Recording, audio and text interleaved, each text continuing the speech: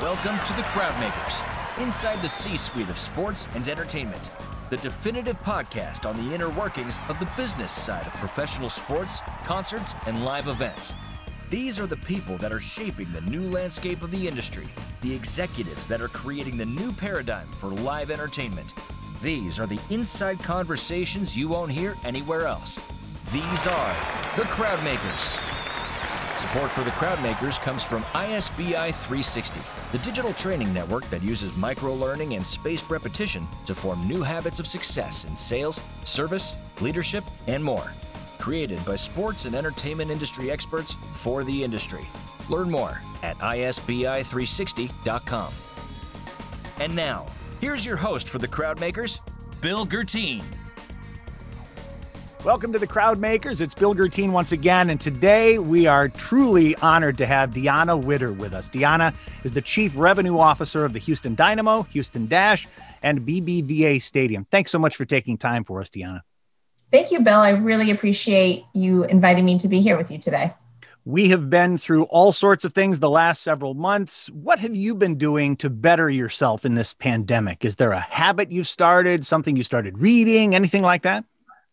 I have done a number of things. I think more than anything, I've spent more time being a mom, which I think has been exciting to have more flexibility to work from home and be able to pop out of my office here at the house and grab lunch or snack, play a game in between calls. And so that's been really, really rewarding and enjoyable.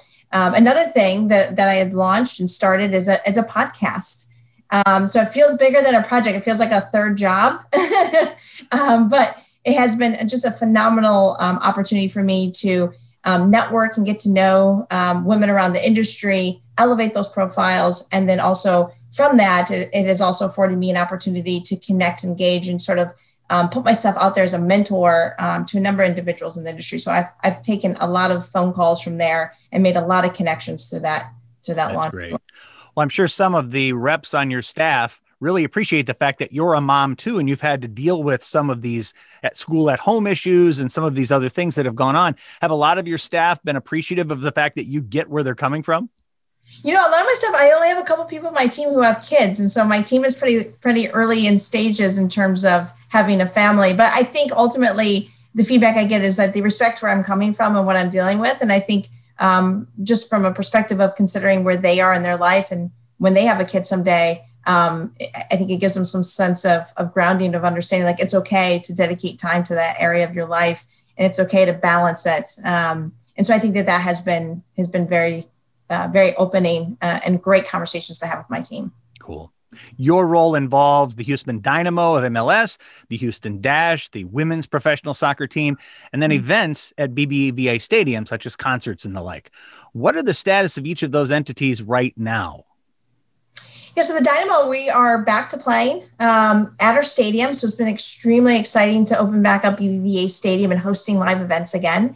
So that's been huge. Big props to our stadium led by Juan Rodriguez. He is our general manager, and him and his team have just done a phenomenal job with the safety and health plans to ensure everybody who comes into our stadium is obviously safe and are able to focus on things that they care about, which is hopefully cheering on the Dynamo and the Dash. So right now we're hosting 3,000 people in our social distanced manifest. And so that has been currently where we are today. We won a big game last night versus FC Dallas at home. Our women's team, they right now are playing in a Verizon Community Shield competition. We had won the 2020 NWSL Challenge Cup coming out of the bubble in Utah, which was extremely exciting. We thought the season might have ended with that, but thankfully the NWSL was able to create a second competition here in the fall, which I think has been a phenomenal opportunity for us. And so we've hosted 2 games for the NWSL for our Dash, and they'll play their last game for the Shield on Friday in Orlando. And so those 2 teams have been very active, and we've been just happy to be able to be engaging with our fan base at that point. And then the stadium side, most of the events have been pushed to 2021. And so now we're not hosting any additional events, but like I said, our GM at the stadium, he's working hard to see what we can get going here. Well, good luck to the Dynamo and the Dash as they move forward and compete. Thank you. Most everyone in sports has gone through a long period here. This has been probably the longest year any of us can remember. They probably knew exactly, or they could tell you just where they were on that day and whatever time it was in March when they first learned that things were going to be shut down. Where were you at that moment, and what was the situation for you when you learned? Yeah, for me, I was actually on spring break with my kids. That happened to have been spring break. So I was in Austin. We had decided last minute to take the back half to go to Austin for like an extended weekend. And we had a game on Saturday, the March 14th. So I was going to be home on Friday night in time for the game. As soon as I got to Austin, my phone was just going crazy, as you can imagine, just talking about the game likely being canceled, and then eventually the game being canceled on Saturday, and then also going into conversations about not going into the office on Monday, and we haven't been back since. And so it's been over 200 days that we've been working from home in this environment. So it was crazy because I felt like there was a lot of hope, and this was going to be a very minimal extension of time at home, but it's definitely far exceeded all expectations of what we thought was going to happen, of course. So you have not been back to your office in 200 days. I actually have. I was there yesterday, and I've been there 3 times. When the office isn't open, I just was able to get some clearance to go in there. We won't tell. If you have an office, you're isolated, so you have an opportunity to go there. Great. You have been all about ticket sales and sales leadership in sports. When you first even began your career, you started in group sales with the Indiana Pacers as one of the hot top recruits at the NBA job fair back when they had those back in 2006.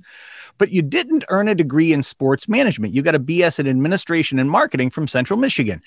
I understand it was a courtside game at the Pistons with your best friend that you got the bug for being in sports. Take us through that experience for you.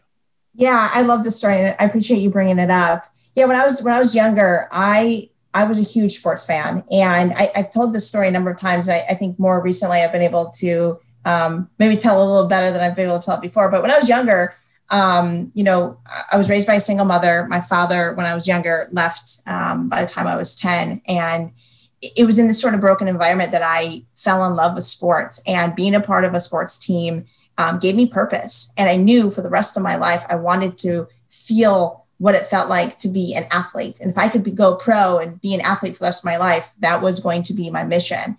And that sort of picking up into obviously watching NBA basketball was my obsession, let's say, as a fan. And my mom knew that. And anytime that she could do anything for me to get me to a game, she would. And she had a friend that was able to pull some strings and get me and my best friend seats to sit courtside at the scores table at this Pistons game. And I remember it was the Golden State Warriors Pistons game. The Pistons won by a lot. I can't remember the score, but it was like a crazy game, one of the highest, just differences in scores. And I remember all these people just walking around in suits. And I said, I don't know what those people do, but that's what I'm going to do. I'm going to work for a sports team. I want to create this energy. I want to create these experiences for people that I was given when I came, because that energy is so contagious and inspiring to be in that sort of environment. And so that was my goal. Through high school, I sort of put my head down. I worked hard, and I thought the only way I was going to go to college was through sports. And I had a couple opportunities to play soccer. Terrible at basketball, to be honest with you. My team could not win. So any opportunity to play in college basketball was off the table. But I had some opportunities to play soccer. But ultimately, because sports was my guiding star, it required me to also be a good on the academic side. And so I actually ended up getting a multicultural advancement scholarship, which was an academic scholarship awarded to individuals from a minority students. And so I took advantage of that and got that opportunity to go to Central Michigan. And my freshman year, I went to the Pistons career fair because I wanted to work for them. And so I went to the Pistons career fair. I went to every table that was a professional team. And I said, I want to work for a sports team. Who do you hire? Who are the people in suits? And give me some advice. What's the best thing? And I was like, I think it was the second year. I went back every year, networked, and sort of built that up and just tried to become the person that they were telling me they would hire. And I think it was the second year, one of the people I spoke to, I wish I remember who it was, but they had said, I would suggest going into marketing because marketing is the science behind a sale. And advertising is the communication of a sale. Salesmanship is really a personality that you bring to and some characteristics that you bring to the role. And you should, go serve tables or be a bartender to sort of develop those skills. But to understand how to sell truly is an art of science, which is marketing. And so that's why I switched. I switched to marketing and I did advertising minor. And then I just focused everything else on working for a sports team and just developing those sales skills. So I did a number of things throughout college that put me in that position of customer service and salesmanship in my job experiences. So you are proof positive that you do not need a degree in sports marketing to succeed in sports. When people come and ask you that, what sort of degree you need, what direction do you give people?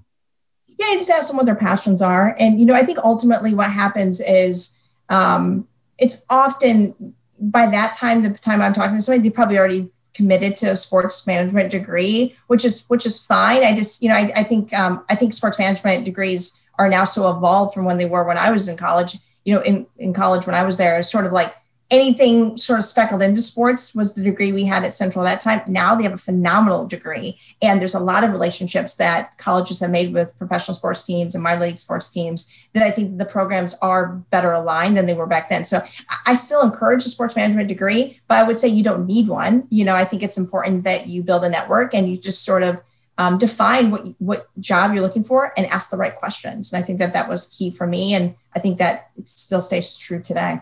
Cool. Well, after a couple of years at the Pistons, you went off to the Detroit Lions to find out what they were all about and were there during the 0-16 season. Congratulations. Just in time that you had. But then the Pacers called you back as the director of group ticket sales in the fall of 2008. And in that 2-year period that you were there, you brought the Pacers from number 22 in group sales in the NBA to number 2 in just 2 years, which is a phenomenal feat. Where was the low-hanging fruit that you saw at that time that you were able to grow it like that? I think the biggest opportunity that we had at that time, we had a very small team when I was in the group sales team where there's like 4 of us and we'd grown to 6 people. I think ultimately 7 or 8 at one point. I think that was big. Having the resources was key. Secondly was having a strategy and making groups sort of one of the core revenue drivers of ticket sales. Before I felt like it was a back burner to season tickets. And when your team is in low demand, your group sales opportunities are your greatest opportunities to drive revenue.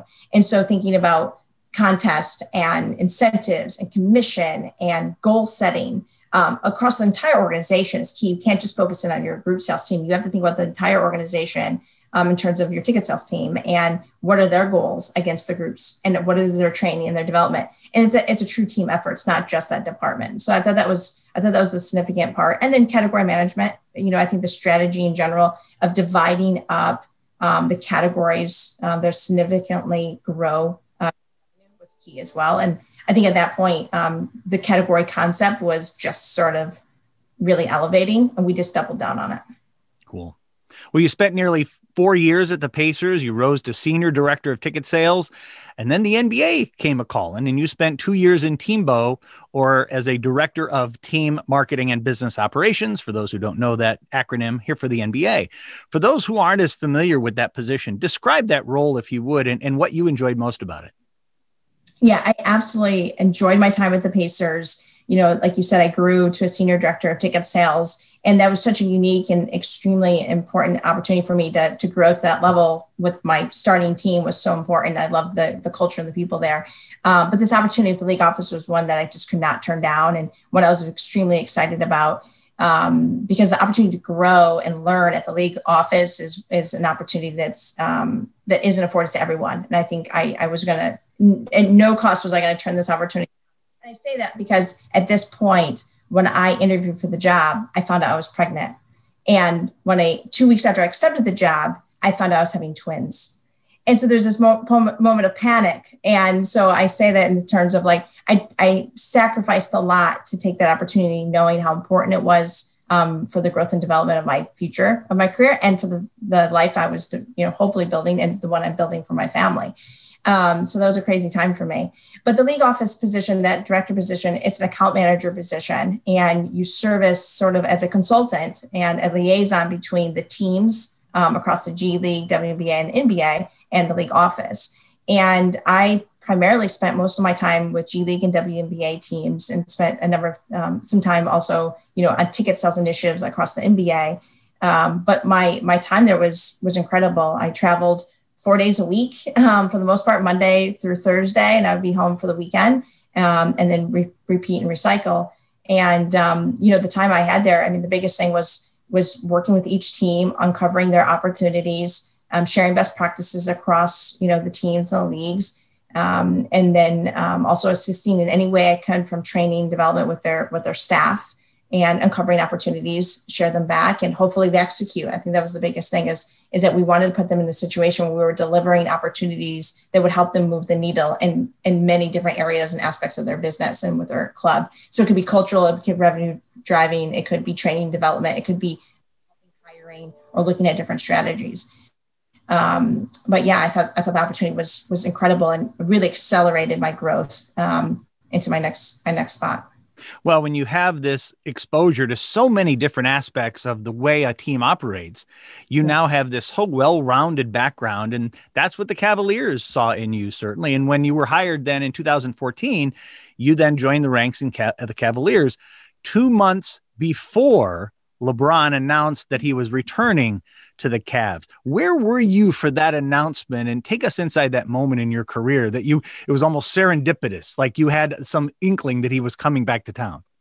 Yeah, I did not have an inkling. When I got the opportunity to go to the Cavs were coming off one of the worst seasons they'd ever had in their franchise history.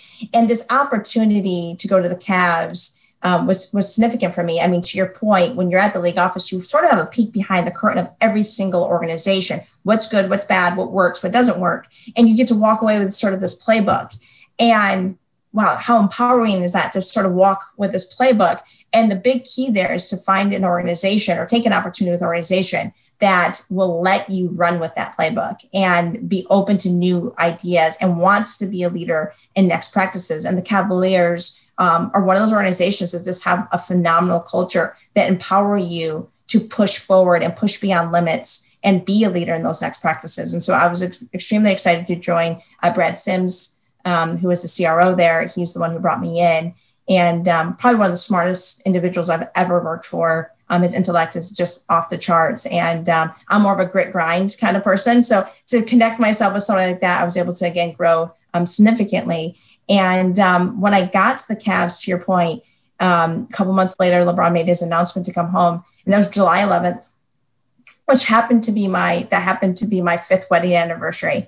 And so I had plans to spend a nice night finally, because the lead up of that was insane. We were spending significant hours in the office from morning to into like early morning days there for several weeks, waiting for the announcement. Is it going to happen? Is it not going to happen? And I promised my husband that I would be home on the 11th, and that we got a babysitter for the first time in Cleveland since I had been there, and we were going to go out. And when the announcement came through about noon, I got a nice text going, "I'll see you tomorrow." And I was in the office, and it was at noon. So a number of reps were out of the office, like just leaving for lunch. And if you can imagine the scene, I hope someday that there's a movie on this moment, because people are running in and the phones are off the hooks, and we're like, it was madness. And it's a day I will never forget. I think we closed the office down at like 2 a.m. We left the office about 2 a.m, and obviously proceeded to celebrate. So it truly was a next day situation. Do you remember how many season tickets you sold in that moment until 2 a.m.? Oh gosh, I think it was something like 10,000 tickets, because we ended up we capped it at 13,500. So we had 13,500. We want to keep obviously room for singles and groups at that point, because we had deposits for groups that were already locked in way before that, because the campaign started in January of last year. So it was a significant increase, and again, a day I will never forget. Wow. We'll be back for the second half right after this. Hi, this is Bill Gertine. I've been training the ticket sales departments of sports and entertainment for almost 20 years, and I love what I do. But everywhere I went, the story was always the same. We loved what you did. You got us fired up. But after a while, we kind of lost the spark, and we went back to the same old, same old. Well, not anymore. ISBI 360 is the first and only digital training network created exclusively for the specific long-term career needs of sports and entertainment professionals. Our 7 different unique certification programs include the fundamentals of success in the industry, like ticket sales, sponsorships, social media, customer service, and leadership, all trained by industry experts like Brett Zalaski, Debbie Nolan, Misha Scher, and Seth Rabinowitz. ISBI 360 uses a unique 4-stage learning process, including cutting-edge micro-learning videos, live recorded role plays, live coaching from industry experts, and an ongoing reinforcement program to make sure the learning sticks and forms the habits that your people need to grow and excel faster. Check out the 2-minute demo at isbi360.com/demo. That's isbi360.com/demo. Building a better team starts with better training. Check out what's different about ISBI 360 today. So you were there for the 4 league championships, the 1 NBA championship, that first Cleveland team to do it in over 50 years. Describe the culture and the mood of the Cavaliers organization during your first 2 months on the job, and then the change that took place after LeBron's announcement. Was there a significant change in culture?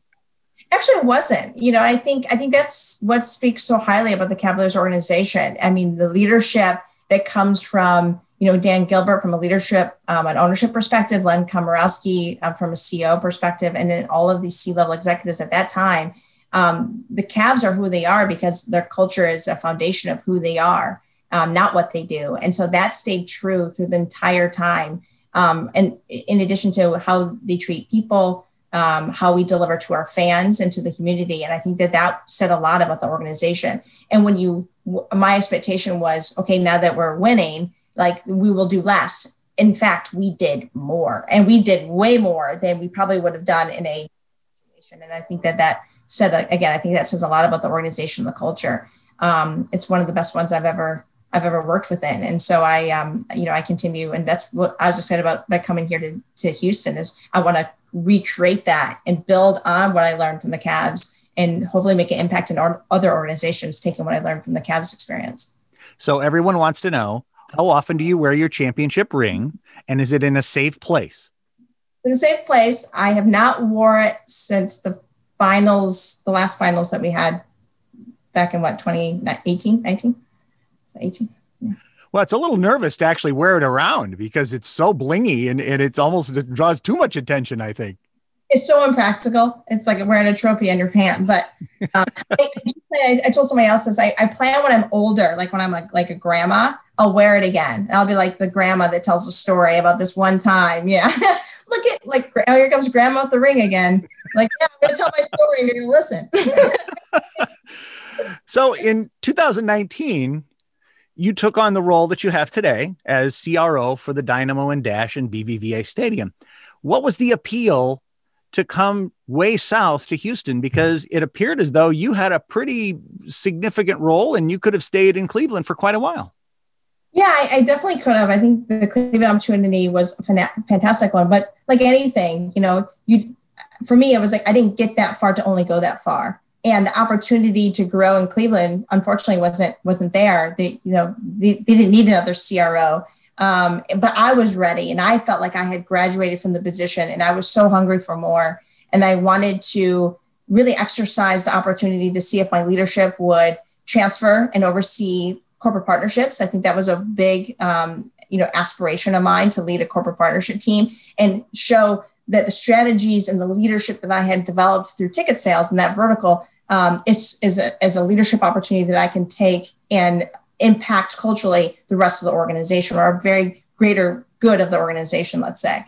Additionally, admittedly, I know I'm young in my career path and where I'm at today. And I ran pretty hard. I ran myself pretty hard to get to where I am today. And I think it gives me some flexibility now to really help myself develop in other areas. I've been in the NBA for most of my career. That small 6 months with the Lions is the only time I did not work in the NBA. And though I have a lot of passion and love for the NBA, I also want to experience other leagues and other challenges. And I think it's a true test to see if my talent and what I can bring, again, transfers to other areas of the industry. And so the opportunity to join the MLS, I was extremely excited about. The MLS is on this amazing growth curve. I'm extremely bullish about where they're headed. And I really wanted to connect myself to that. And I want to make an impact and see what my contributions could be to helping the league grow. And when you look at all the teams in the MLS, Houston's an interesting one. This is the fourth largest market in the country. And the team itself had not always performed at maybe the levels in which you would expect it to perform. So there's a challenge there. And I know some really great people have come in and out of the Houston market and in this team. And it's just a big question mark. And so when John Walker became the president in November of 2018, he came from the Memphis Grizzlies. So we never worked together. We knew of each other. We were reconnected. And when we spoke about the opportunity and what his vision was and what he was building, I just felt like he was talking to me directly. Like, you literally you're creating this role for me. And it just felt right, And I was like, this is the next opportunity. And I heard from him a couple months later, and I joined him down here in Houston. I'm so glad I did, because, Houston market is a significantly large market. I've never worked in a large market. So there's one. MLS is two. And so I think that was a really big thing. And then overseeing partnerships and expanding, in my skill set to oversee a greater good of revenue. And so I was very attracted to those opportunities, and that's what inspired me to come down here. Wow. We've been a champion of women's advocacy in sports. You're on several panels. You've shown your dedication to addressing some of those inequalities of women and minorities in senior positions. When you look at the change that's taking place now, what are you most excited about, and what are you most frustrated about that isn't moving forward as fast as you'd like? I am excited because when I talk to colleagues, both men and women, across the industry, no matter what the sport is, there is a shared interest of developing and focusing on the diversity inclusion sort of challenge we have in our industry. And so I am inspired by that. I know it's there. And when I look up, I think that was the biggest thing for me. For so long when I was working, my head was down. I wasn't really paying attention to who else was in the room with me. When people are like, oh, you're the first, person, like Black woman in this VP position. And then I'm like, oh, really? Like, well, that's not right. I wasn't paying attention, and shame on me, because I should have been paying attention. And I think that was the big thing. I knew it was very minimal women, but women of color or people of color, that's a whole nother conversation of disparity and differences there. So, I think I started to realize, like, oh, I'm here. Like, I have a responsibility. And I know that there are people who had opened doors for me. It's very important that not only am I opening doors, but I feel like if we really want to see acceleration, we're going to have to start pulling people through those doors.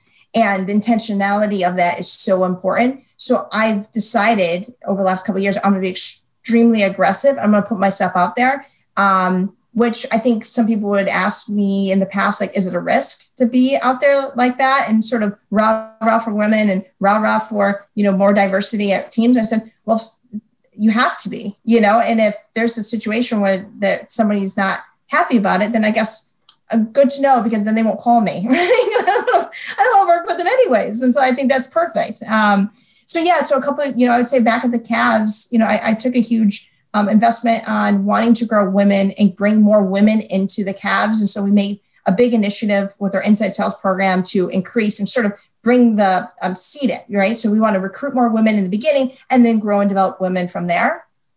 And so that was a big initiative there. When I came here to Houston, I didn't want to recreate the things that I did in Houston, did in the Cleveland. I thought, now I'm in a position, hopefully, that if I do something, maybe I can go more broad and maybe touch more, opportunities out there. So say yes to every panel, say yes to every podcast, say yes to every conference that I am available to do. And I've probably done 100 something calls, like I said, since COVID started. So saying yes is really important because representation matters. And then launching the podcast was sort of like the additional investment that I put in. I want to elevate those women that I have on the podcast, elevate their profiles. People should know who they are, the incredible work that they're doing. These are badass women, and they're going to be the ones. They're going to go next step from there. And then there's a number of women, a community of women I want to inspire, because at the end of the day, it's not just people not giving opportunities. Women also have to be open to taking opportunities, taking risk, believing in themselves, and believing that they can get there if they work hard and do all the right things. They're going to get there. People want to give them those opportunities, but they have to say yes. I think that was key. And there was a moment when I was here in Houston when I got here. I had an initiative to hire. I wanted to make sure to hire some women, some of my key roles. I couldn't get women to come down here to Houston with me. And that was and when you talk about frustrating, that's what frustrates me. I could not get certain women, like some women, to join me in Houston. Maybe they felt like MLS was a risk, going to Houston was a risk, staying close to family. Like it was all of those things that we hold ourselves back for. And so that's when the podcast launched. I was like, okay, I'm gonna launch this podcast. I want women to hear the stories of other women, and I want them to inspire themselves to sort of blaze their own path, their way, and not be afraid to take those chances. And so that was one of the other main reasons why I launched it. And so I had it written up. I had the whole thing planned around Christmas time, and I shelved it for the start of the season. And then COVID happened, so I was able to start it earlier than I had originally anticipated. Well, let's talk about that podcast for a minute, because I'm excited about it and I'm a fan. I am a believer in the podcast. I subscribed and I love what you're doing. It's called Women Blazers, for everyone who doesn't know that. You've already had several guests on your show that I've admired in the industry for quite a while. Lisa Feigenbaum, Jamie Morningstar, Sarah Daniel, Gretchen Shear, Raven Jemison, Danita Johnson. I mean, these are just a few of the guests you've had since you started back in March. And that's a lot of episodes so far. Mm-hmm. You started it to be able to give people that courage and inspire them. What has been the most challenging part of producing an every other week podcast for you? Time I don't have. I'm running I'm running my area of the organization of the CRO in a pandemic, which requires a lot more communication and time and scenario planning. I'm also a mother of 3, and I'm at home, so the division of there. But I've always had this philosophy on time, like time is an illusion. You have all the time in the world.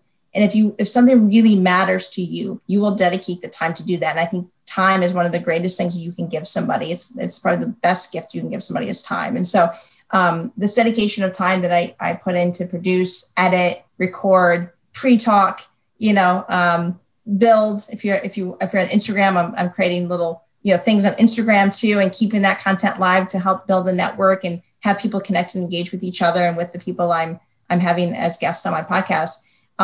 It feels like a third job a little bit. But it's pretty crazy. But again, I just carve it out and I create the time. And I give an example. Last night, I was literally laying in bed at 1:30 in the morning and I was editing. I had my earpods on, so I didn't wake my husband up, and I'm just editing on my app, until about, 2 until I pass out. And then I wake up like, oh, how far did I get? Like, I don't know how far I got to editing.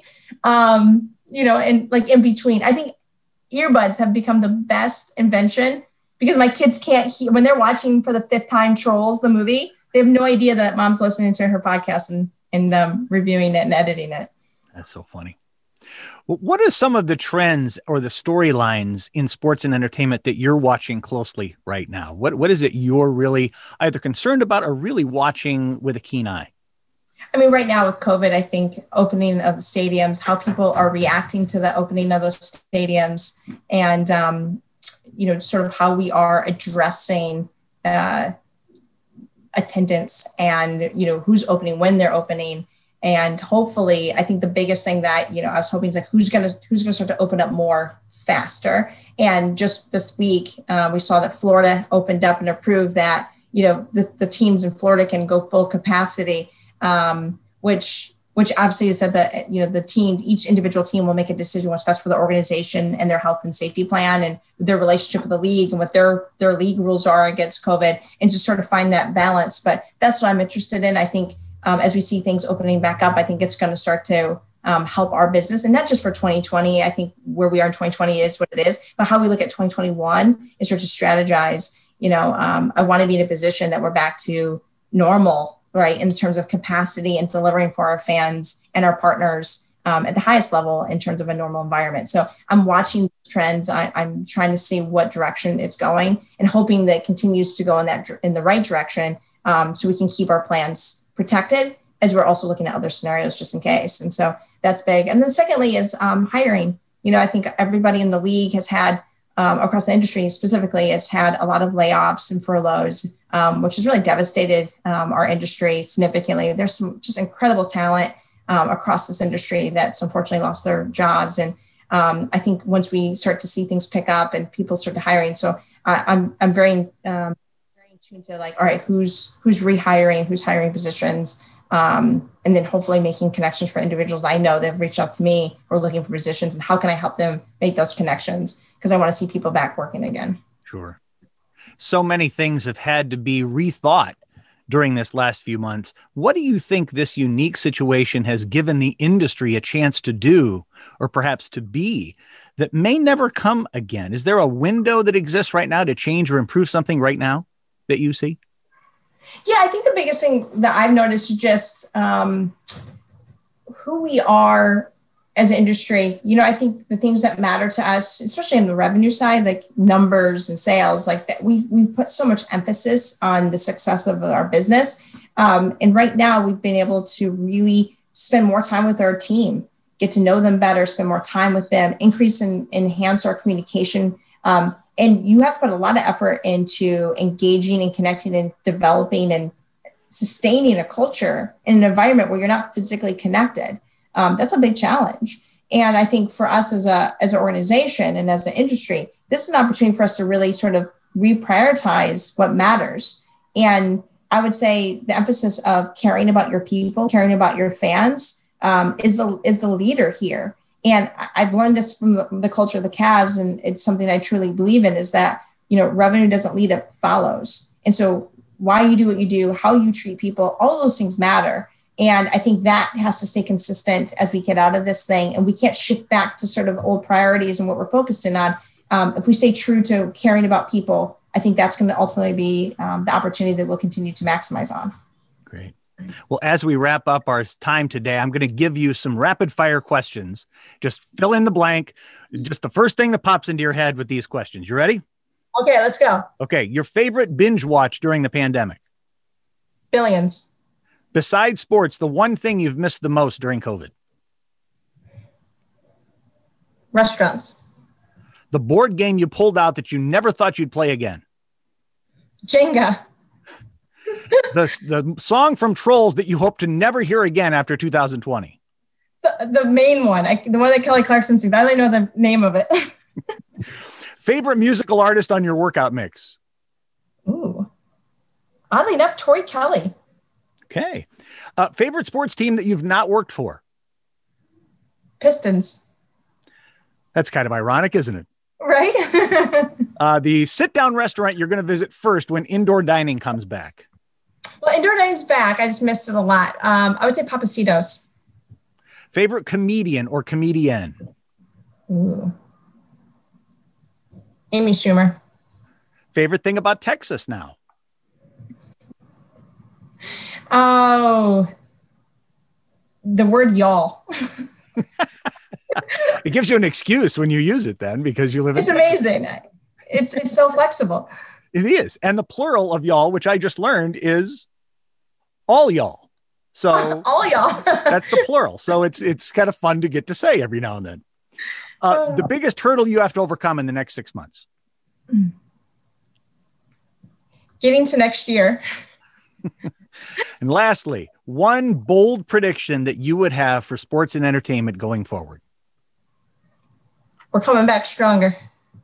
That's bold enough, and it's nice to hear. Dionna, I can't thank you enough for spending time with us. We've spent time with Dionna Widder, Chief Revenue Officer of the Houston Dynamo, Dash, and BBVA Stadium. All the best to your 3 little ones and to your husband, and thank you so much for taking the time here on The Crowd Makers. Thank you, Bill. If you enjoyed the program, please like us, share us with those you know, and hit subscribe on the podcast, and we'll let you know when another new episode is dropped. Your positive comments will help keep the Crowd Makers on the air. We'd be grateful for your 5-star review. Got someone you'd like to hear as a guest on the Crowd Makers? Let us know, and we'll do our best to reach out to them. Drop us a note at info@isbi360.com. That's info@isbi360.com. Support for the Crowd Makers comes from ISBI 360, the first and only digital training network for sports and entertainment professionals. Check out the 2-minute demo at isbi360.com/demo. That's isbi360.com/demo. Building a better team starts with better training. Our chief engineer of the Crowd Makers is Ken Marinelli. Sean Quinn is our director of operations. Mark Yazowitz is the digital platform guru. And the executive producer of the Crowd Makers is Doug Quinn. I'm Bill Gertine. Until next time, thanks for listening, and so long for now. This is The Crowdmakers on the C-Suite Radio Network. This podcast is a part of the C-Suite Radio Network. For more top business podcasts, visit c-suiteradio.com.